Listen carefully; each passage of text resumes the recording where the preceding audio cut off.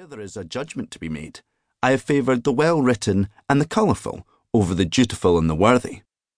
Thus the Marquis of Queensberry, a man of strong character, but unfortunately also of ill-balanced mind, is included. Not just because he formulated the Queensberry rules of boxing, but because the obituary itself is an entertaining account of an eccentric character, and to an extent, a commentary on the society of his day. The life of Sir Colin Campbell, he of the thin red line at Balaclava, is a remarkable narrative of military exploits, but is also invested with an eloquence which is very much of its time. Thus, he did not conceal his ill opinion of the Indian Army and considered the sepoys as the mere bamboo of the lance, which was valueless unless it were tipped with the steel of British infantry. The remarkable pioneer of nursing medicine, Dr. Elsie Ingalls, is lovingly described. Her splendid organising capacity, her skill, and her absolute disregard of her own comfort drew forth the love and admiration of the whole Serbian people, which they were not slow to express. I favoured the Labour rebel James Maxton. Tall, spare, pale, and almost cadaverous looking, with piercing eyes and long black hair, a lock of which fell at emotional moments over the right ear. As well as Bill Shankly, the football manager, an old-fashioned halfback who was said to have run with his palms turned out like a sailing ship striving for extra help from the wind.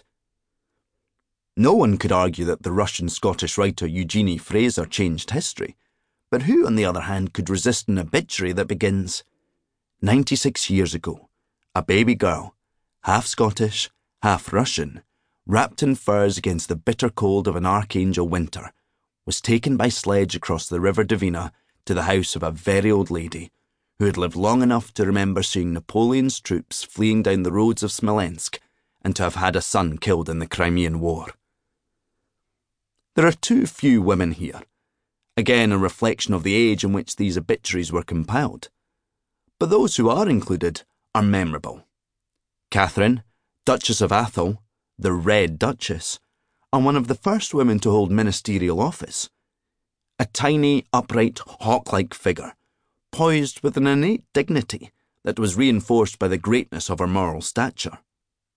Mary Somerville, the first woman controller at the BBC, of whom her obituarist wrote, "When troubles arose, no staff were ever better defended in public, though in private they were often told pretty frankly where their work had fallen short."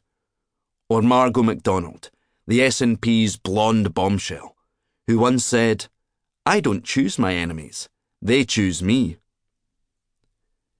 Times obituaries have always been anonymous, and remain so today, an important tradition which allows judgment to be made about a subject's character without the accusation that the writer's personal prejudices are being deployed. Whoever it was who wrote of Sir Henry Campbell Bannerman that it is impossible for the impartial historian not to blame him both for the unwisdom of his initial policy on South Africa and for the costly injudiciousness of some of his phrases, was able to do so without risking a lengthy correspondence on the objectivity of the writer, or lack of it. Behind each obituary lies the opinion of the times, rather than the individual. Overall, however, the impression that emerges from this pantheon of Scottish characters is one of the rich contribution they made to human society.